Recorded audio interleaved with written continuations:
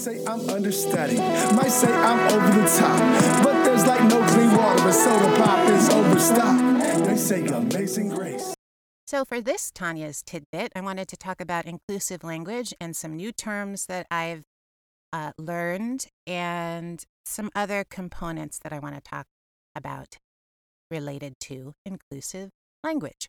So here are some of the terms that I've heard recently that you could start to integrate. Let's see. Instead of, learning disability, I have heard the phrase non-traditional needs. Love that. I was facilitating a D&I workshop recently, and a colleague of mine shared a term with me that I think is great, so that when you're addressing a large group of people, especially when it's like interactive stuff and, has a workshop setting, instead of when you're asking everybody to stand up, if you include in that, or stand up or move to another location in the space, you can also include roll and stand, right? In this case, there was somebody there in a wheelchair, and there was another individual who actually was part of Tammy Duckworth's campaign, lost both her legs in combat, and one of the things that they integrated when working with Tammy Duckworth was the idea of roll and stand. I got really excited about that one because when I first heard it, I was like, really? Like, wouldn't that feel really kind of like condescending, or would it be off-putting for a person who has full use of their legs to say roll and stand? But the feedback I got actually was that is more inclusive. Some other feedback I got recently was in a facilitation, and honestly, I didn't use this term, but a coworker did, and the person who came to give feedback about it ended up speaking to me about it. But at one point, we were doing an exercise based in eye contact, and my colleague gave a direction around the fact that, for most people, establishing eye contact is the norm, that people on the autism spectrum tend to be people who have difficulty with eye contact, so on and so forth.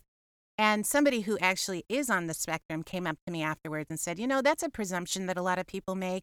In fact, my challenge isn't with eye contact as much as it is with, how did they express it? Essentially saying, that their set of challenges wasn't in this sort of generalized notion people tend to have about people on the spectrum, that they cannot establish or make eye contact. So I thought that was very, very valuable and interesting.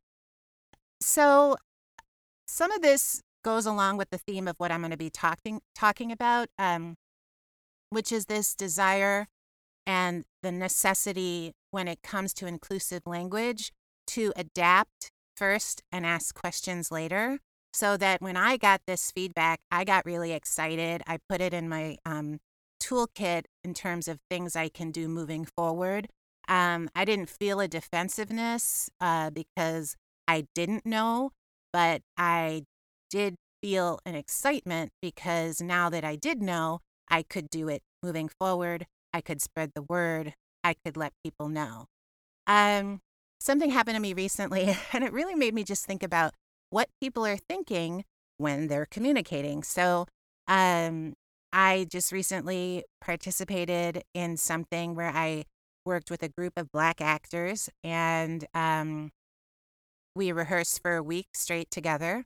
And somebody who was in charge of the entire thing, after we performed the reading, came up to us and basically was trying to, be friendly and compliment us on our reading, and said something to the effect of like, and it was a big week, and, how was your rehearsal schedule? Were they slave drivers?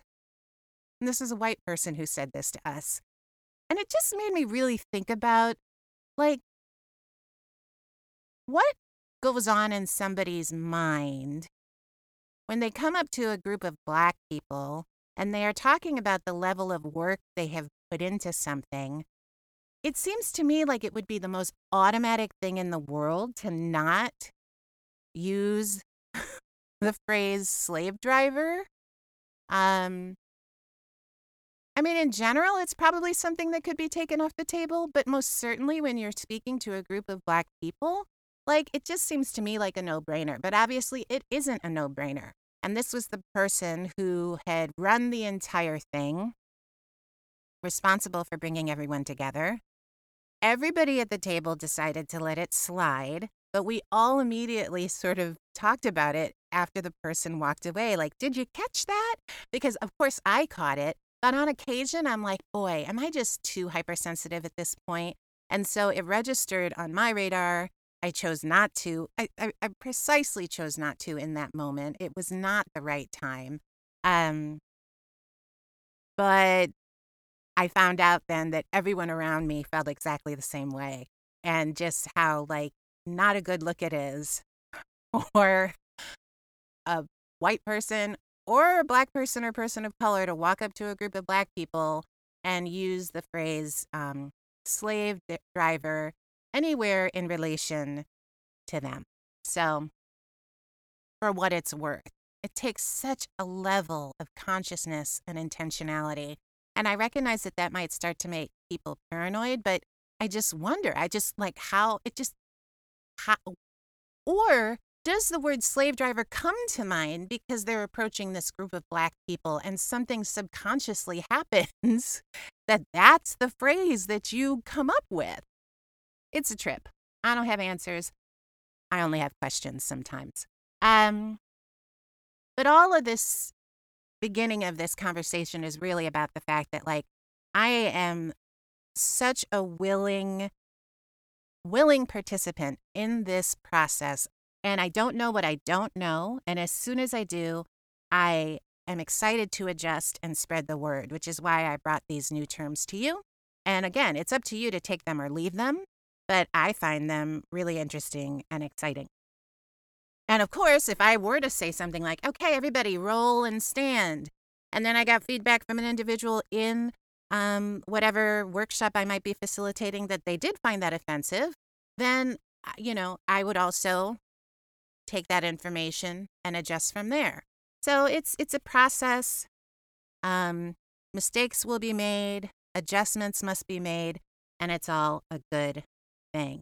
And I think that leads into something I want to talk about, which is, last Tanya's tidbit was talking about being comfortable with discomfort. And I want to also add to that this idea of having comfort with the unknown, that because all of this is so fluid and because inclusion is a fast moving train, and things can change overnight, right? You can get comfortable with one thing and then find out the next moment that that's already changed, that you have to be comfortable with the unknown and that feedback isn't always going to be 360 or complete, but that there's something that you can hold on to. So an example of that is Lori Lightfoot, who is now Chicago's mayor, made history when she was elected as the first Black female gay,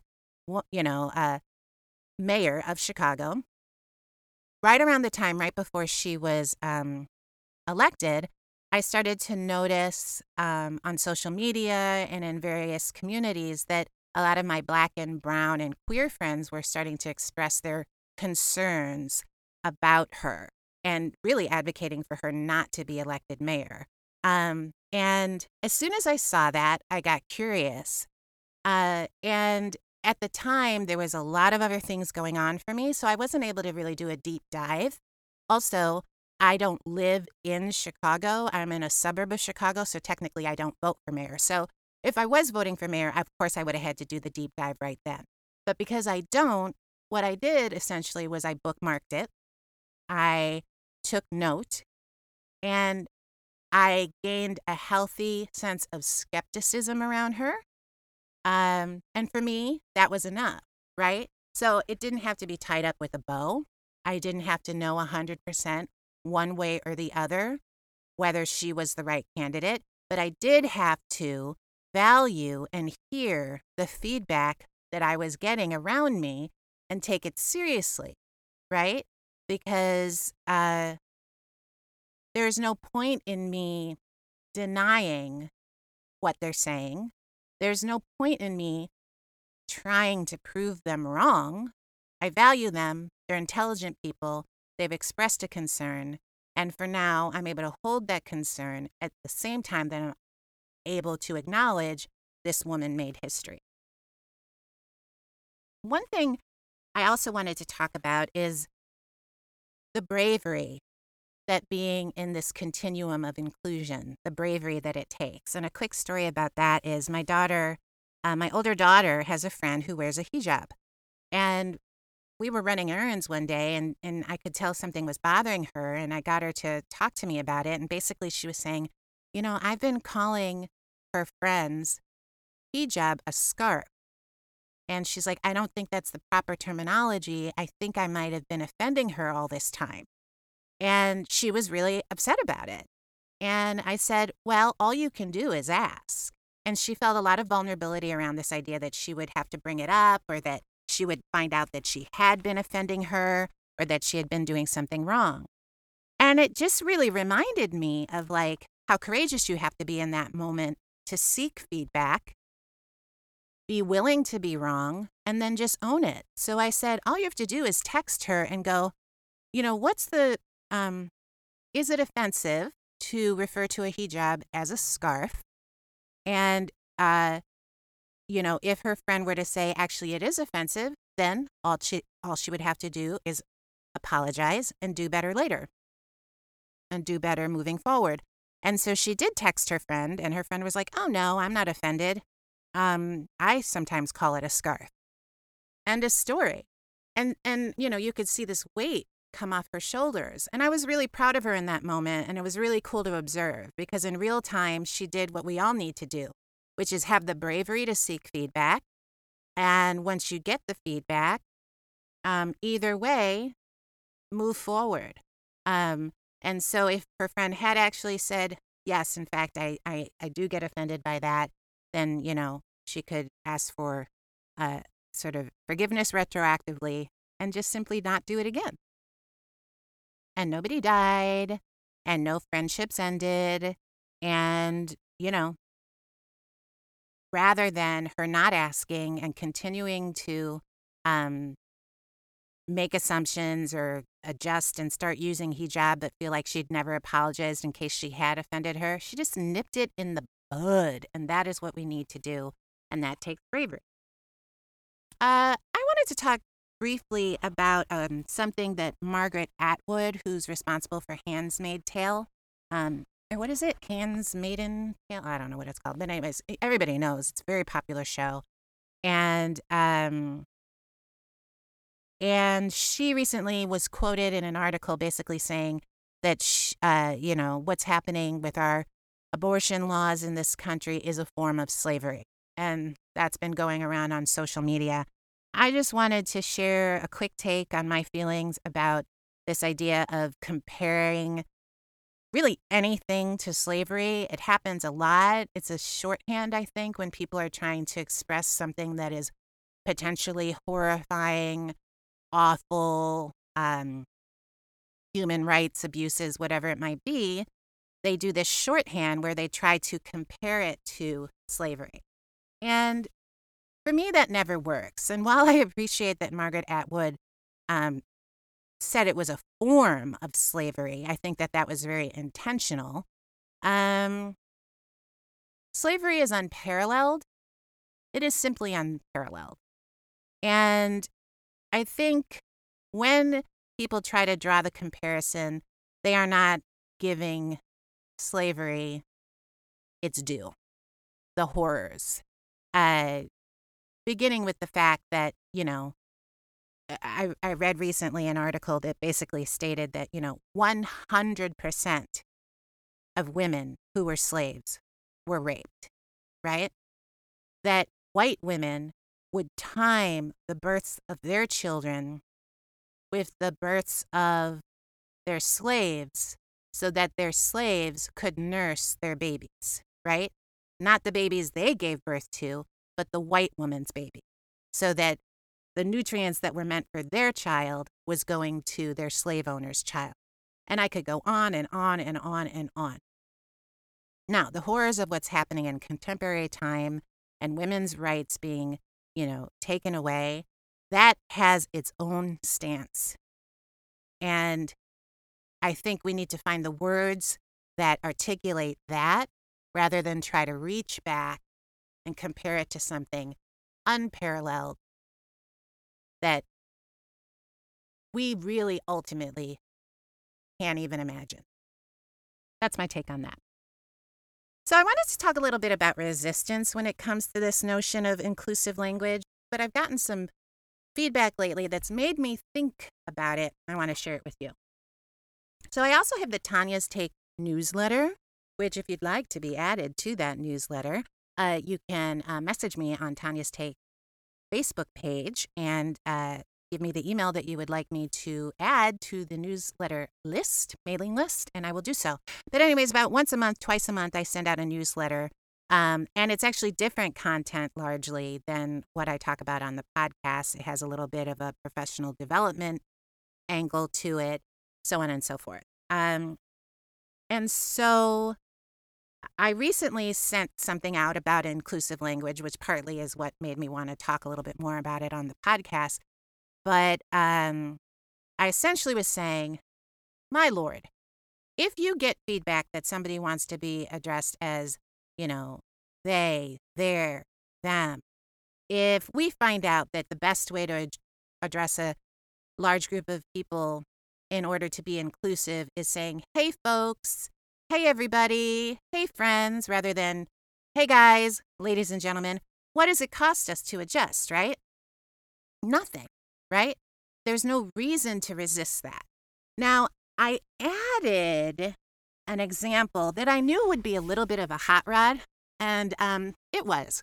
And the example I included was, what if we hear that the word picnic has a racist history and some people find it offensive? Who does it hurt to use instead barbecue, get together, so on and so forth? And I knew that might either, number one, have people go, wait, what? Because they'd never heard about this racist history connected to the word. Or they might just be like, okay, seriously, now we can't use the word picnic. So anyways, I sent the newsletter out, and I got some thoughtful feedback from people, which of course I welcome. But they shared with me something that I actually already knew, which is that, yes, the etymology and origin of the word picnic is not based in our racist history. What has happened is, for some people in the Black community, it is a reminder of the fact that lynchings in the South would take place in these picnic-like settings, right? Like there are historical documents, pictures where you see crowds of white people with their children in a picnic setting, and there's literally Black people hanging from trees. Like this was a party picnic atmosphere. So I feel as if that feedback is enough for me to say, oh, I'll just start using another word. No big deal. So some of the feedback I got back was, in fact, picnic is not, the word picnic is not what didn't come out of those lynchings, right? It's actually got, its etymology is based in, I believe, French language, so on and so forth. And I responded back, hopefully respectfully, just basically saying, yes, I know. It is not the origin. I'm not talking about origin or etymology. I'm talking about how people feel. I'm talking about what people have shared in terms of what makes them comfortable or not comfortable. In the context that I was thinking of, it was based on a community trying to come together and trying to use the best language where everybody could feel included. And so for me, that was enough. For me, that's enough. So, of course, whenever you get any kind of feedback, there's that vulnerability. And I was like, oh, darn it. I kind of wish I hadn't used that example because I knew people could find argument with it. But really, I realized any of the examples I used, people could find argument with it. And I started to think about the resistance. Again, it's really more about people's resistance to change, right? Outside of the people who gave me feedback about this reference to Picnic's racist history, it's really about, like, I think some people are concerned about how far are we going to go in this continuum around inclusive language.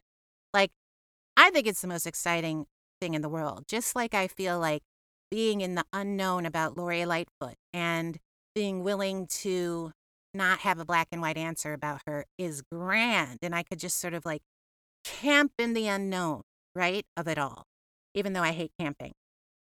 Same thing here. Like I get really excited when I find out that there's new terms that I can learn, that, Facebook on their application has like 46 different ways you can identify. I think that's exciting. Some people think that is like the road to death, Some people think that if there are no limits, then we just have chaos. And these are people that I respect, and these are people who I think of as, people with liberal points of view. But I have had conversations with people who refuse to adjust their language around pronouns, who think it's nonsense. And they dismiss the idea that somebody chooses to identify a certain way, which on my end I think is completely disrespectful, is harassment, and leads to violence. And is a form of violence. But when it comes to the things of like, well, how far are we going to go now? Now we can't even use the word picnic. I really wonder if that resistance is key to what actually upholds supremacy, right? And how even the most liberal among us can have our limits in terms of how far we're willing to go in this continuum, and that we have to even challenge ourselves when we think we are dignified in saying, all right, that's enough. I refuse to adjust my language around the word picnic. That's ridiculous. Well, then what are we doing? Why are we dismissing these people who are sharing their truth with us? Again, what does it cost us, and what are we upholding? And I think it matters, right? I don't know the entire other side of this argument, that it could just break loose towards a free-for-all if we were to be willing to constantly change and constantly evolve, even if it's on a daily basis. But I do. At the same time that I valued some of the conversations I had around that and respect the people I had them with, I really started to wonder, boy, is this how embedded we are in the power structure, the patriarchy, supremacy? And I feel like everything has to be challenged and everything has to change in order to topple it. And embracing that with glee is the space I'm in with it right now. And I hope to inspire you to feel the same, because that's really the only way. That's the only way. I mean, it's got to be a full-on toppling of the power structures. Let's get to it. You can follow me on Tanya's Take Facebook page, and you can also follow me at Tanya's Take on Instagram. You can subscribe on Podbean, and you can rate and review and subscribe on iTunes. Please do so. It helps people find the podcast. And Tanya's Take Season 2 is coming soon. Take care, everybody. Catch the train. It's moving fast. Maybe it'll be alright. Maybe you're all wrong.